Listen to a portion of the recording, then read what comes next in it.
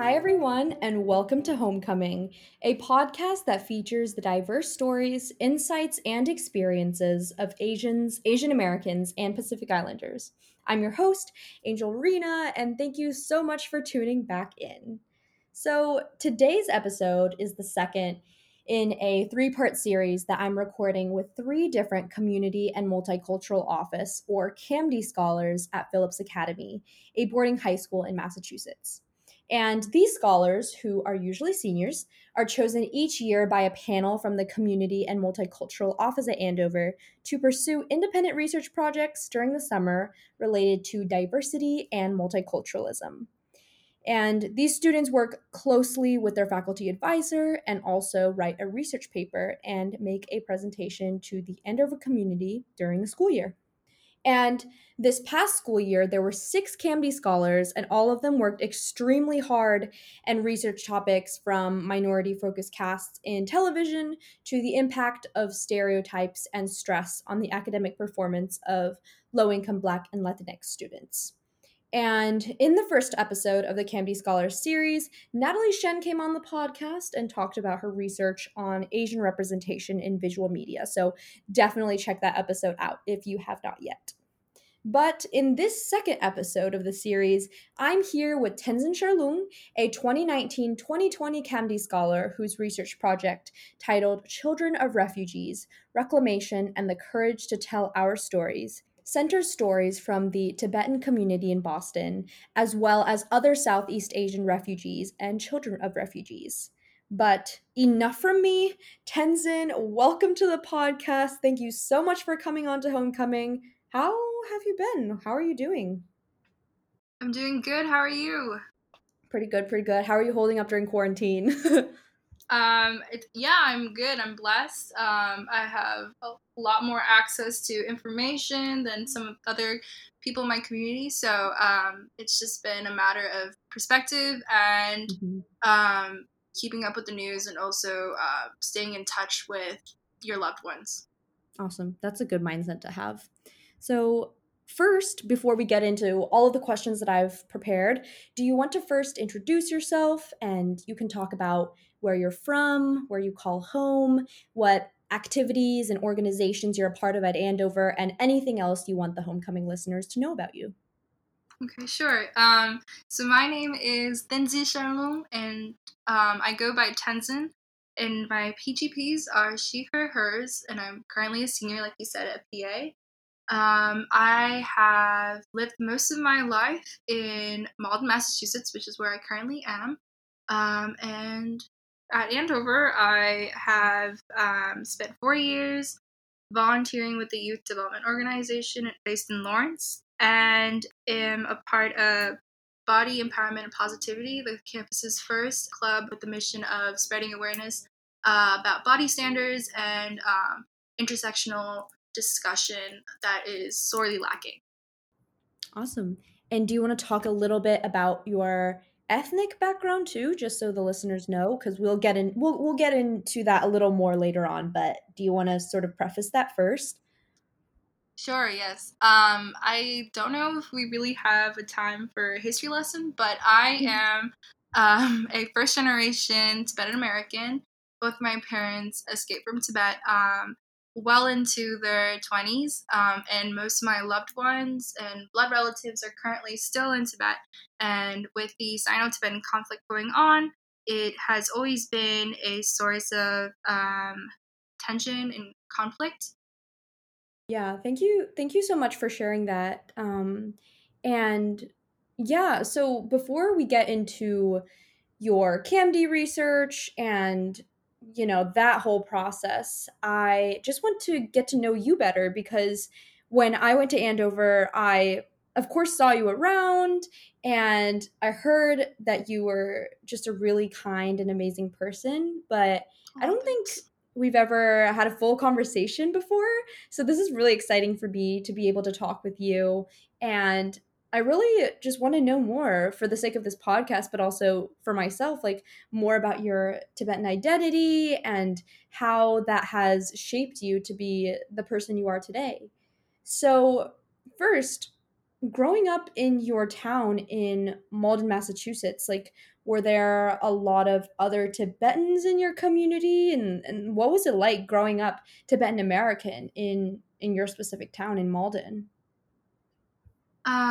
Firstly, thank you so much. I'm also really excited to get to know you better. And I'm really honored to be on this podcast with you. But so I actually was born in Chicago. So there is a pretty substantial Tibetan community there. In my entire life, we've moved between various Tibetan communities, but majority of my life has been in Malden or at least the greater Boston area where there continues to be more and more Tibetans. And so, what was it like to be Tibetan in Malden? So, there was Sunday school. We would have Tibetan lessons and lessons in traditional songs and dance. And there was always a community to celebrate big holidays with. But a big part of being Tibetan and being Tibetan American is participating in peaceful protests and candlelight vigils and marches because of the inability to ignore the Sino Tibetan conflict. And so I'd say that growing up, I definitely took my community for granted, and I didn't realize that until I entered a PWI.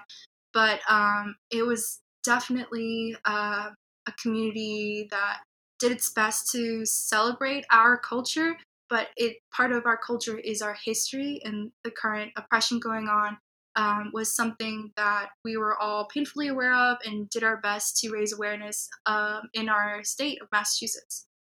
Oh wow. So it seemed like your Tibetan identity was pretty powerful, and like the Tibetan community in Malden consisted of quite a few people, which is surprising. Like how many people would you say this community consisted of? Um, okay, I'm really bad. I have no idea. In terms of numbers, it's a lot bigger now. I can give you the numbers for how many people showed up for the New Year's parties. Um, so yeah, so growing up, there were like maybe 500 people, and that number is going more and more. But yeah, so there would be, and this is for Losar, which is Tibetan New Year. So this is the biggest party of the year. So anybody who is Tibetan is sure to show up. And this is not just from Malden, but also from Boston and Medford and stuff. Yeah, so that was a pretty big community considering how many of us there really are now outside of Tibet. And yeah, like I said, it was a really powerful community, like you said. Um, and yeah, I'm really proud to be a part of it. That's awesome. So would you say like that the Boston area just has a lot of Tibetans compared to other places in the US? I'd say that it is a pretty substantial amount of Tibetans, but not as much as some other places. I personally have come to believe that the Boston Tibetans sort of settled down in Boston after moving out of New York City. So the biggest amounts of Tibetans, like the population, Tibetan populations, are in, I believe, New York City and Chicago. But yeah, so there are some pretty big populations there in the United States, but there are also pretty big populations in Switzerland as a result of a refugee relocation program, and in the refugee settlements in Dharamsala, India. So yeah, so I've had the opportunity to have lived in Dharamsala, Chicago, New York, and now in Malden. So I've had some ties to a lot of these communities. Wow, that's amazing. And you also talked about how when you were growing up, it was really important for you and also your community to acknowledge this Tibetan oppression and have solidarity with one another, and also acknowledge like the history of oppression and genocide in Tibet. And I think that's so important. So like you kind of touched on this a little bit, but how did, like, with vigils and protests, but like can you talk a little bit more about how this manifested? Like, were these protests often? Were they like based in Massachusetts? Like, what kind of work? what other work did you guys maybe do surrounding the issue? So I think that there has been a reshift in terms of how these protests and raising awareness, campaigns raising awareness, have been manifesting. Especially as the new generation of Tibetan Americans have started to grow up and take on leadership positions. But when I was growing up, so there was a weekly visual in Harvard Square that I remember my mom taking me and my younger sister to literally every week. And so that was that's a really strong memory I have. And I remember we would gather even if it was super cold, and even in the snow, we would hold like little cups and then stick candles through the cups, and then we would have candles so that the wax falls into the little cups, and we'd pray together. And sometimes there would be people insulting us, or at least so Chinese people in the area that were obviously offended at our protests. And that's one memory or series of memories that's really strong in my memory. And then another really big protest would be every year on the anniversary of the March 10th uprising in Tibet. There is a coming together of as many Tibetans in the area, and we gather in front of Boston City Hall, and we'd march around Park Square and stuff. So these two are the ones that I remember most. But now, as like it's the age of technology, so I've seen the creation of a lot of really, really amazing organization and nonprofits by the younger generation of Tibetans who are using technology to really spread that like out. And it's been really interesting to see how they've been super involved in these protests that have been going on since they were growing up, but also been taking responsibility and starting new like campaigns. And now during the pandemic, Zoom sessions with experts talking about culturally sensitive ways to explore the anxiety that comes up during the pandemic quarantine. And like it's really amazing the work that they're doing. So that's sort of the things that I'm really, really proud to see happening. Wow, that all sounds so great, and good for you guys to continue with these traditions and start your own campaigns. Like that sounds amazing. So, how has Tibet and Tibetan culture and history impacted the way you see and sort of approach the world? I know it's kind of a loaded question, but um, One thing continuing on with the idea of the protesting oppression.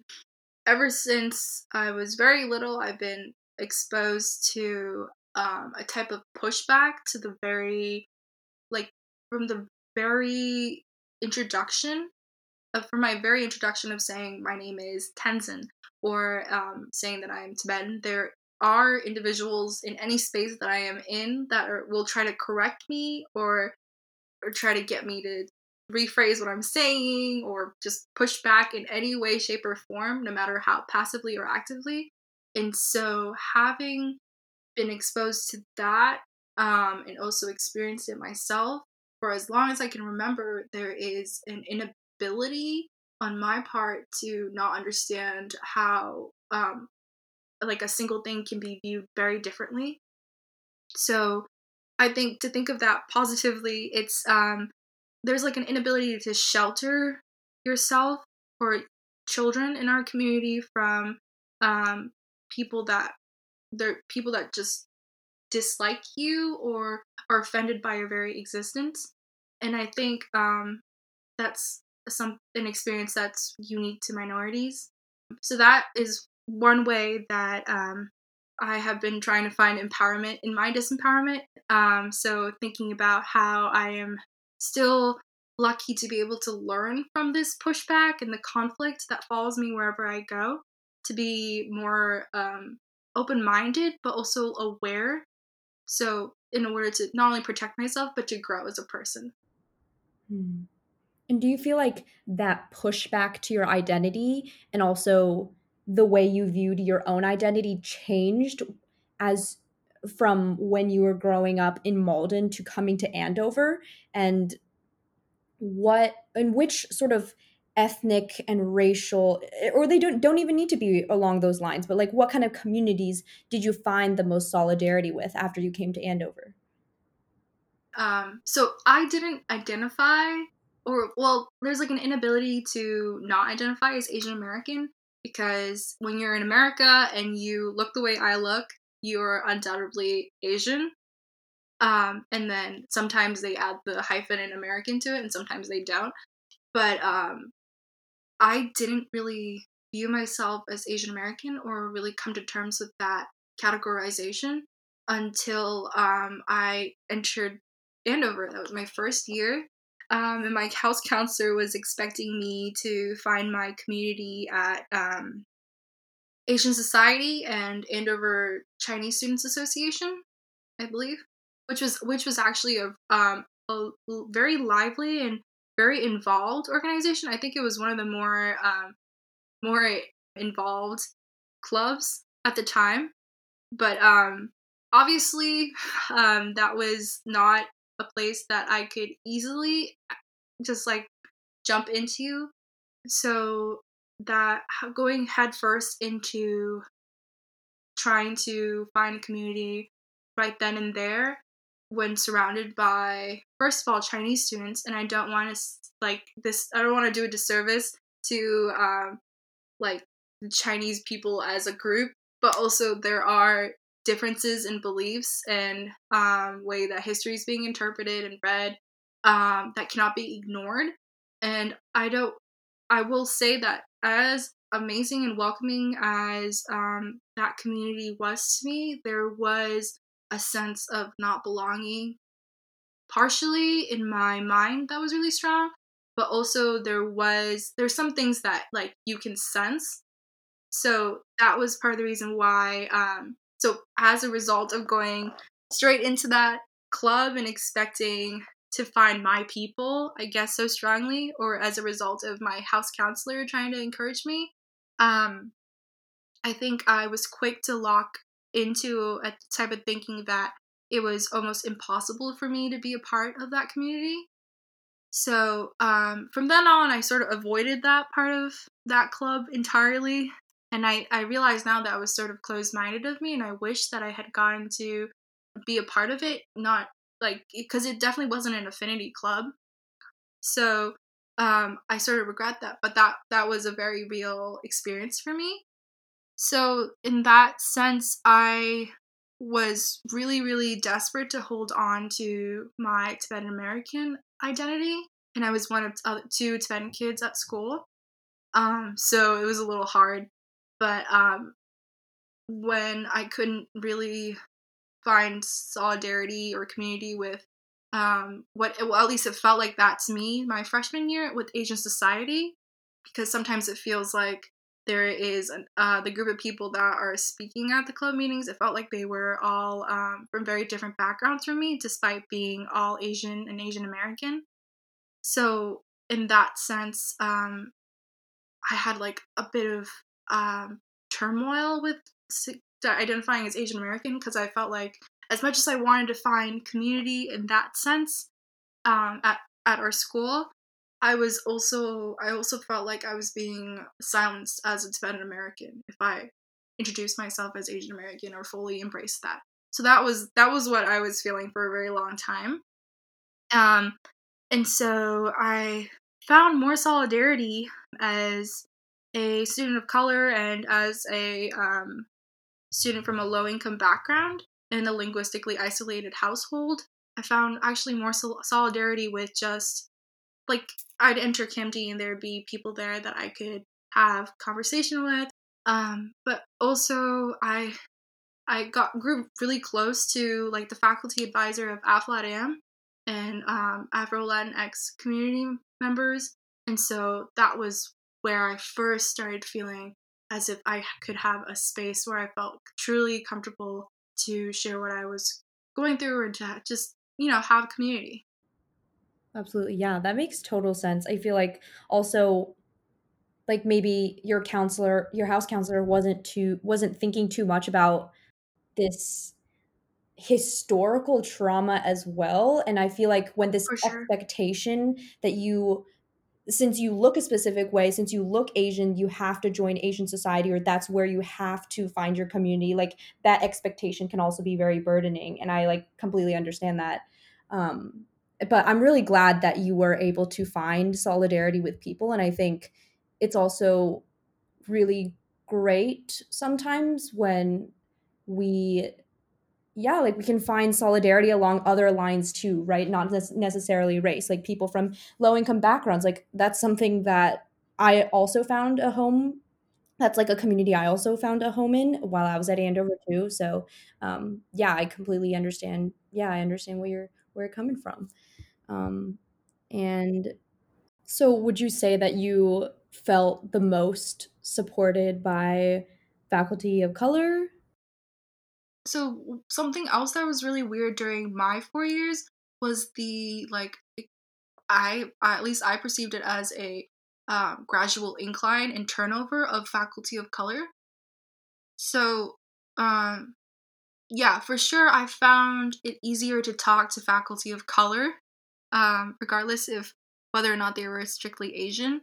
But I saw that I don't know before I could get to know somebody, it felt like they were all like leaving, and that might go into how PWIs need to better support faculty of color.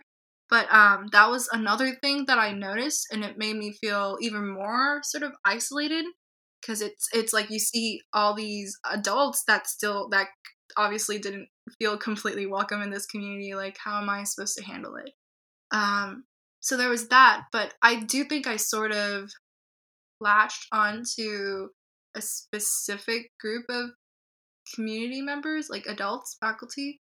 Um, but at the same time, it was only to a certain extent or degree.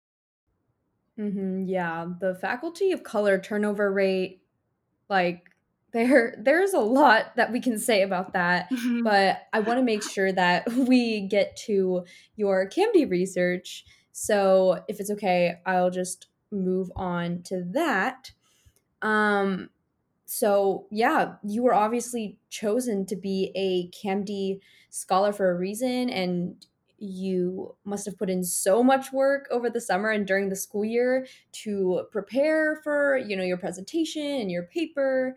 But first, can you just talk me through what exactly your research was about? Okay. Firstly, a big part of my research was about better understanding the recent development of, or at least the recent acknowledgement of intergenerational trauma, and then secondhand PTSD or second generational PTSD. And I looked at that and specifically research about the experiences of Southeast Asian refugees in the United States.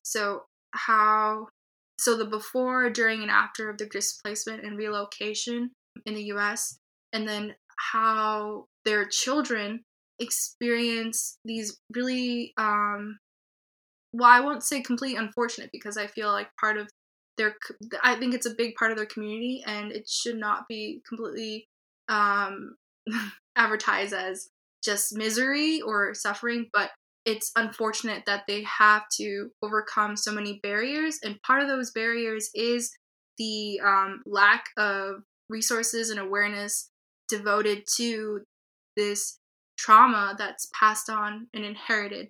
So, looking at that community specifically as like looking at how they have continued after relocation and what support was lacking in terms of what was offered during their initial relocation that led to much lower income levels and much higher rates of linguistic isolation, and then thinking about how less healthcare coverage and all these things translates into how the new generation of Southeast Asian Americans grow up, and how they have actually grown up to empower themselves and their community, and how that is so important to not only like for them to self-empower, but to also um, engage in storytelling as a means of healing and recovering from what their community has endured. And then I looked at how that, like that phenomenon of storytelling and also inherited trauma can carry over into other communities of refugees, and how looking at what has already happened can help the US better prepare for new arrivals and streams of refugees in the world today. But also, I looked at, in preparation for my presentation, specifically how even students from these backgrounds can be better supported in PWI. So yeah. Yeah, that's great. And like two things about your research slash your presentation that really stood out to me. I mean, there were lots of great things, but two things that I thought were really amazing were that, like, one, you weren't like you were focusing on like not only the refugees but also generations after them, right? And I think that's so important because a lot of the times people are like, okay, one and done, like refugees, how can we support them? And it's like, yeah, that's really important, but also we need to think about how this is affecting like their children and their grandchildren and like generations after them. And that was really great. And another thing, I think it was so cool that you centered their stories because once again, I feel like a lot of the time America slash white America can really see minorities and refugees as sort of they don't see them as humans, and you referred to this in your 100%. presentation like they're seen as statistics or like objects and not humans. And I think focusing and centering on storytelling really humanized them, and I think you did an absolutely wonderful job with that. So can you also walk me through how slash when you came up with this idea to do this research and why you sort of wanted to participate in this CAMD program in the first place? So, do you know Ty Lasher? Yes. Yes, so Ty Lasher was the reason why this all happened, actually. Um, so my proposal was actually in a very different place. This came from a conversation with Ty Lasher about mindfulness, which I personally believe is a form of cultural appropriation. And I feel as if um, the recent phenomenon and trend of becoming more engaged with mindfulness, like you said, white America, becoming super interested in mindfulness. Although it seems to be helping a lot of people, I believe it's problematic in how it's stripping the history and the origins of this practice, and like marketing it in a capitalistic manner.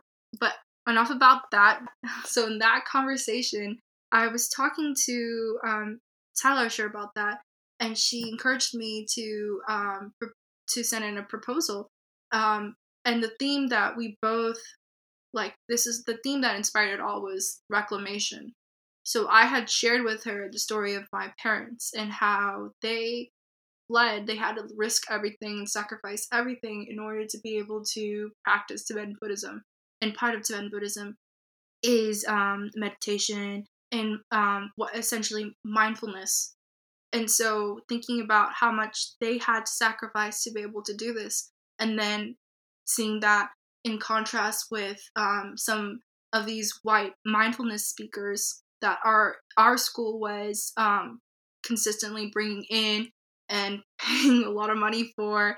And there's a lot behind that story, but there was obviously a feeling that made me like I needed to talk to someone about that, and Tyler, she was there, and she and I both realized that I needed to reclaim certain things, whether that was done at like a community-wide level through like a KMD project or something. Mm. It was she gave me a lot of great advice, and then she was like, I think that you should propose a CAMD scholarship.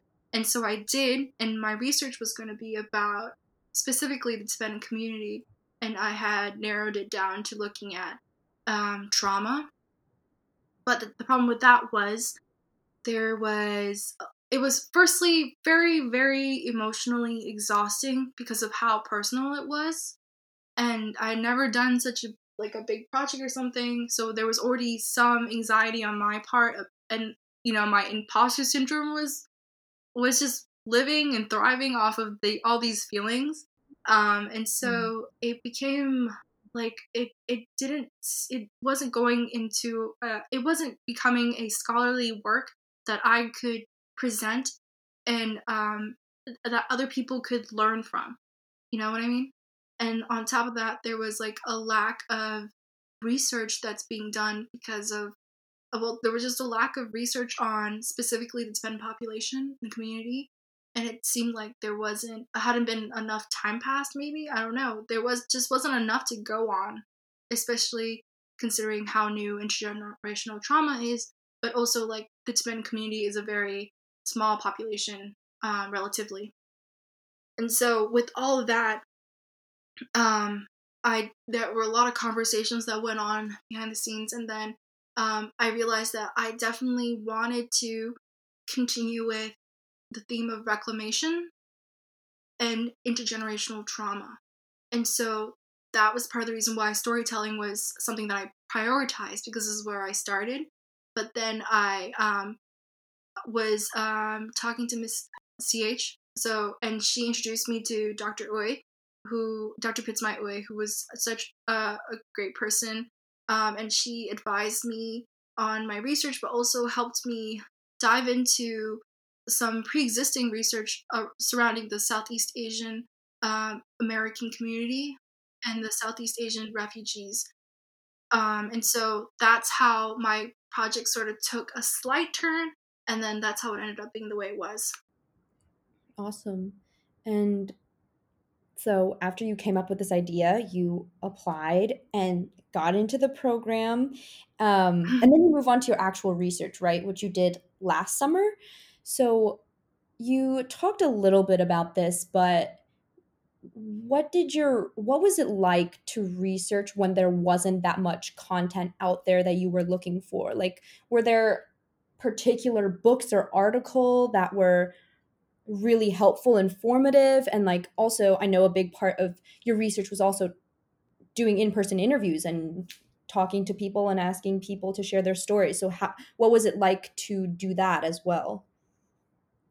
So the first thing I did when I started my research was sign up to volunteer at the Immigrant Learning Center in Malden.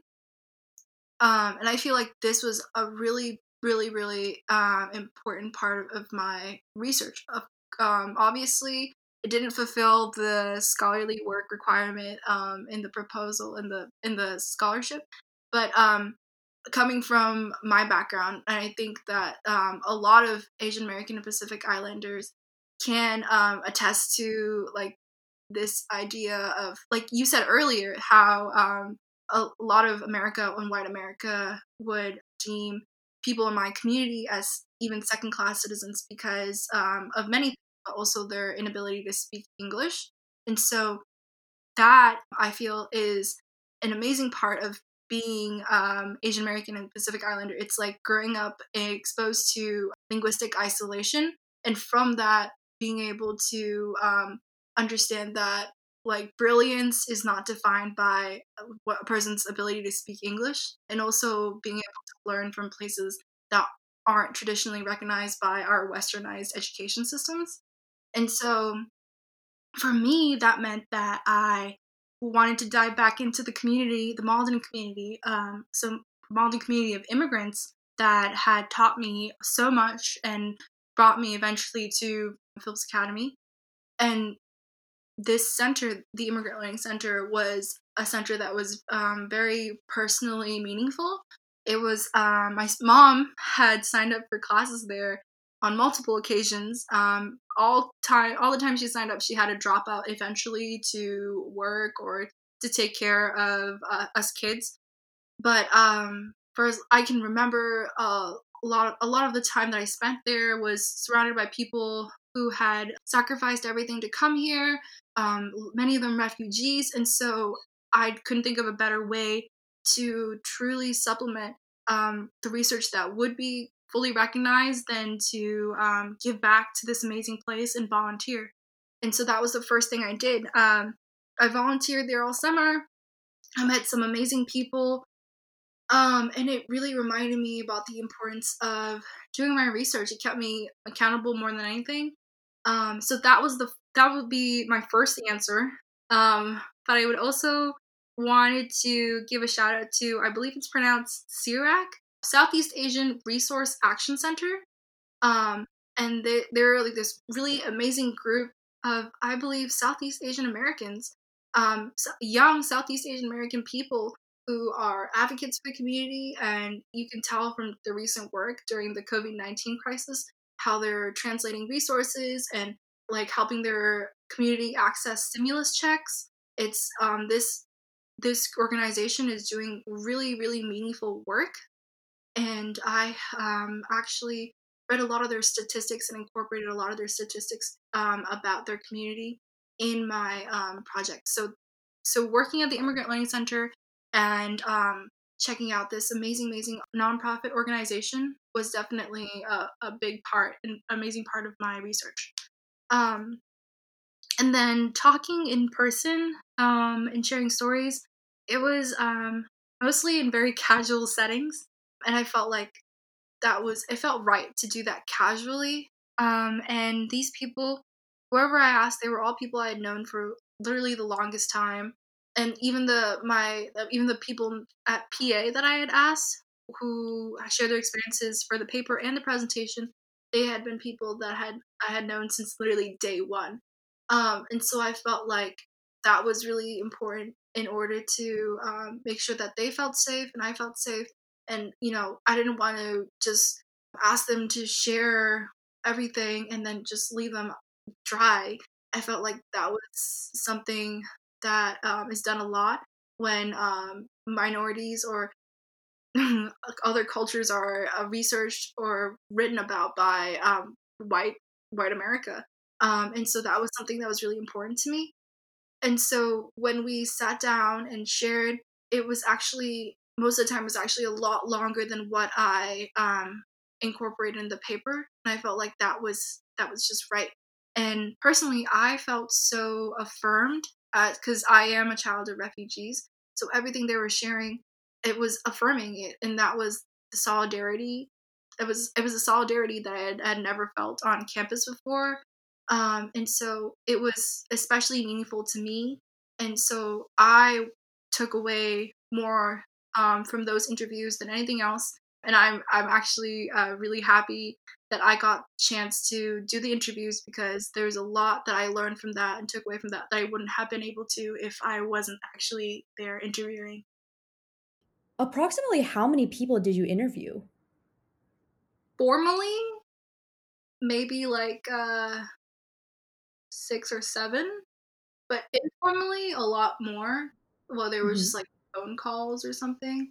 Or Yeah. there was, like, this even one time when I was, like, talking to someone through, like, Beams, and it was just, obviously, it didn't make sense to really incorporate it, but it was just that shared sense of, like, that shared experience and being able to, you know, feel solidarity with someone through, well, I guess in this situation, memes do count as storytelling, and so that I felt like that embodied what I was trying to argue more than anything. So yeah, that's how many. Next question. So you did your CAMD presentation in December of 2019, and your presentation covered a lot. You told stories and talked about your own family history and talked about the history of refugee settlement in the US and the trauma that refugees face. How are you able to translate all of your research into this like hour and a half long presentation in a way that was digestible to the general PA community? Um, so for sure, I focus on the part of my paper that was devoted to talking about the support that a student from this background would need at a institution like ours. I felt that um, honing in on this was the best way to ensure that whoever showed up, because it wasn't an affinity space, it could literally be anyone in the community. Uh, Whoever showed up would feel a sense of attachment to the story and the experiences, like a sense of responsibility, even obligation that they couldn't ignore. I feel too often when if there's a presentation just about like the history and then statistics, it's easy to be like that's horrible, and then sit there for an hour and then leave with like no more than a couple of facts. But thinking about it in terms of your own community is something I felt was particularly powerful. And this is actually inspired by a CAMD presentation by my friend Tiomo, who is also a CAMD scholar, and she actually had a presentation in the fall. And so seeing her open up her presentation to include like an activity, like in a workshopy manner, I felt like that was something that I really, really liked. And so I copied her. And so that's where we incorporated a few more scenarios that was shared during the research part of it. And yeah, that's I feel like that was the best way to do it. But also, I definitely prioritized having time and space for Dr. Pitzmai Uy to share her story. Yeah, and I think it worked out pretty well, but we did go over the time limit for sure. I thought it was totally okay. And you had such a big crowd come out. Like I was so impressed. I was like, "Yes, Tenzin. Yes."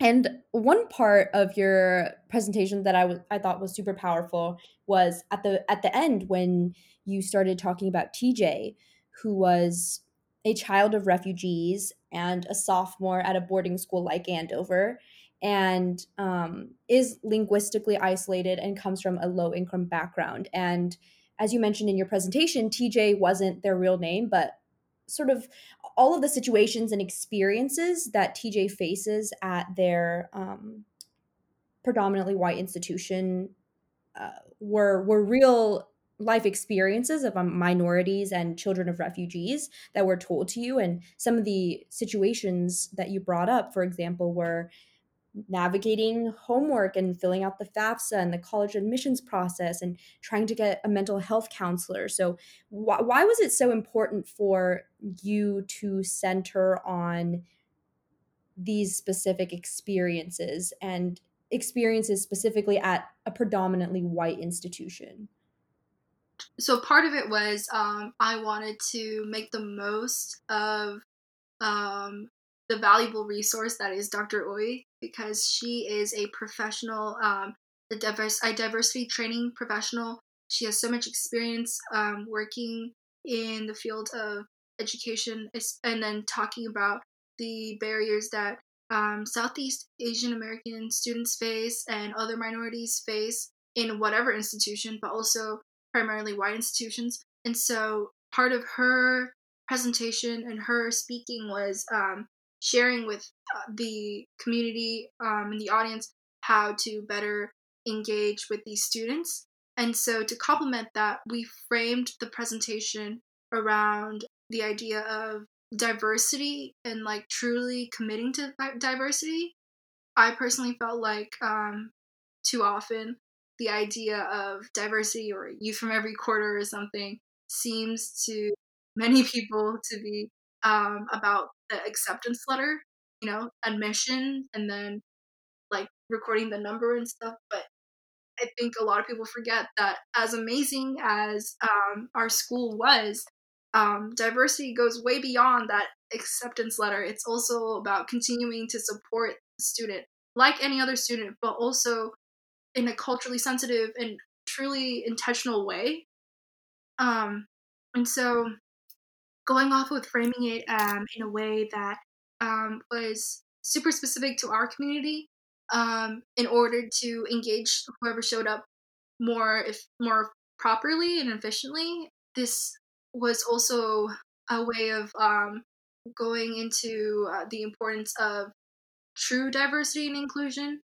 Um, so rethinking and reshaping that, and that's where TJ comes in. So the scenarios that TJ has to experience are all real stories, like you said. And some of the people that showed up for the presentation were super surprised to see that TJ experienced what they experienced. So what we had was we broke up everyone into little groups, and then we had a couple of questions about them that they could discuss as a group. And so they would be looking at a scenario, but also being forced to think back to all the reasons why TJ would specifically have this experience. So, firstly, TJ's pronouns were they, them, their. So, it was a great way for everyone to practice using proper pronouns. And then for them to discuss in a group. So, in a group, there would be a couple faculty members, there would be a couple of students, and then there would sometimes be a CAMD staff member or something. So, talking about that, they would be forced to rethink even something as simple as not knowing how to approach a teacher during conference. And then I hopefully, at least the intention was that by thinking in that moment and hearing what other students were saying and other like members of the community were saying, they would take that understanding of everything that goes into that moment and then take it with them throughout the rest of their like through any other space. So that application of what we had talked about would allow for like a coming together in that moment, but also like a big takeaway and like thinking and being open to better understand how different experiences shape each moment. Hmm. Yeah, I feel like your in your presentation, I feel like it was a huge like at sign at like Andover and other predominantly white institutions. And I mean, I thought it was great. Like sometimes like you need to call out people and pressure. I don't know if that's the right word, but like push them to like stand up and rise up, right? And Mhm. like I think I mean, the people who came to your presentation were obviously listening, but I hope the people who needed to hear it the most were listening as well, like Mhm. faculty and staff, board of trustees. Like these people need to hear talks like yours, you know? Oh, thank you. Yeah. um, and so after all of your research and work, what do you think that, first of all, friends and families of refugees and their children and generations after them, like what can they do better to support them? Um, I think that ultimately it's about I think the lasting issue is the intergenerational trauma and how it never fails to be inherited and passed on, but it can. So I'm definitely not a medical professional or somebody who knows more about the logistics of or I, as somebody who isn't a medical professional, I can't really speak to how that process, the culturally sensitive process of treating that trauma and these really high rates of PTSD, like how that would come to be. But of the research that I did, it seems that storytelling is the best way for the community to heal or to begin to heal. Obviously, all of these mental health issues are very serious, and they they really require medical professionals. But also the storytelling that can happen, that has happened traditionally, is a great way for communities to pass on their culture and also celebrate their culture with the new generation while sharing the trauma that they all have inherited and begin to heal. So yeah, I'd say that the best way to support each other is to communicate and to preserve that tradition. And what about predominantly white institutions and faculty and staff at PWIs? Like, and also governments, sort of at an institutional level, like what can they do to support refugees and generations after them? I think the people that would best be able to support anyone going through it from these backgrounds is somebody who has experienced it themselves. More than anything, whether it's government or a PWI, what they need is representation. Um, we were talking about earlier the faculty of color. First of all, they're very seriously outnumbered. The diversity that they're committing to in the student body should also be reflected in the faculty, and there should also be support to maintaining or supporting the faculty themselves so there isn't so much turnover. And then I think that this goes into government too.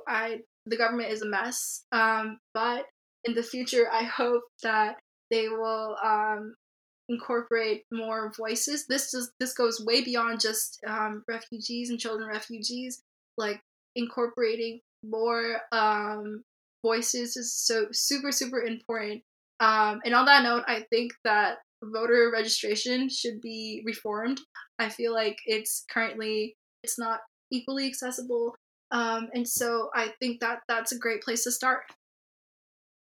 All right, Tenzin. So we definitely covered a lot today, but before we end the episode, I always like to do a round of rapid fire questions with our guests, just so listeners can get to know them in a more fun and lighthearted context.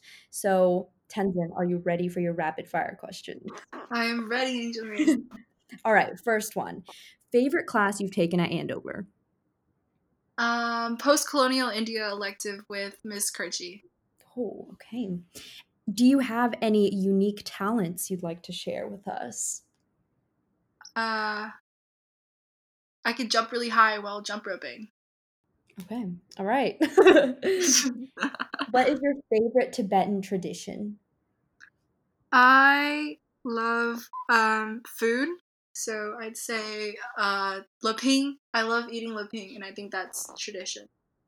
What's Loping? That's Laping is how do I explain it? It's spicy. It's summer food. I think it's similar to, do you know green bean chili oil? Green Okay. bean with chili oil, something like that. Hmm. It's like Hmm. a noodle, but not really. But it's like super spicy and super good. So yeah. Ooh, that sounds amazing. And you know what's funny? Okay, every time we ask someone like on the podcast so far, like, what's your favorite X tradition? They It's always say food, food. is it not? It's always food. Of I mean, course. not surprised. And finally, final rapid fire question. What's your favorite memory from this entire CAMD scholar process? My favorite memory was probably, in during my presentation at the very beginning there was a, a couple of there was a long period of time of during which there was technical difficulties, and during that wait I was having the best conversation with my friends who were all at the first circle table, and we all had cannolis and they really helped calm me down because I was so nervous. So that's probably my favorite memory. Oh. All right, Tenzin, thank you so much for coming onto the podcast. Any last things you want to mention? And also, where can people find you or maybe your presentation and paper if you're comfortable sharing that, if they want to reach out to you about all of your research? No, firstly, thank you for having me. I'm really glad that I didn't miss that DM. But people can find me at Tenzin Charlong at Instagram. And I don't really know how they would access the paper, but if you really want to and you seem like a good person, I'll be more than happy to send you a link over a DM or something. Awesome. Thank you so much, Tenzin. Thank you for having me.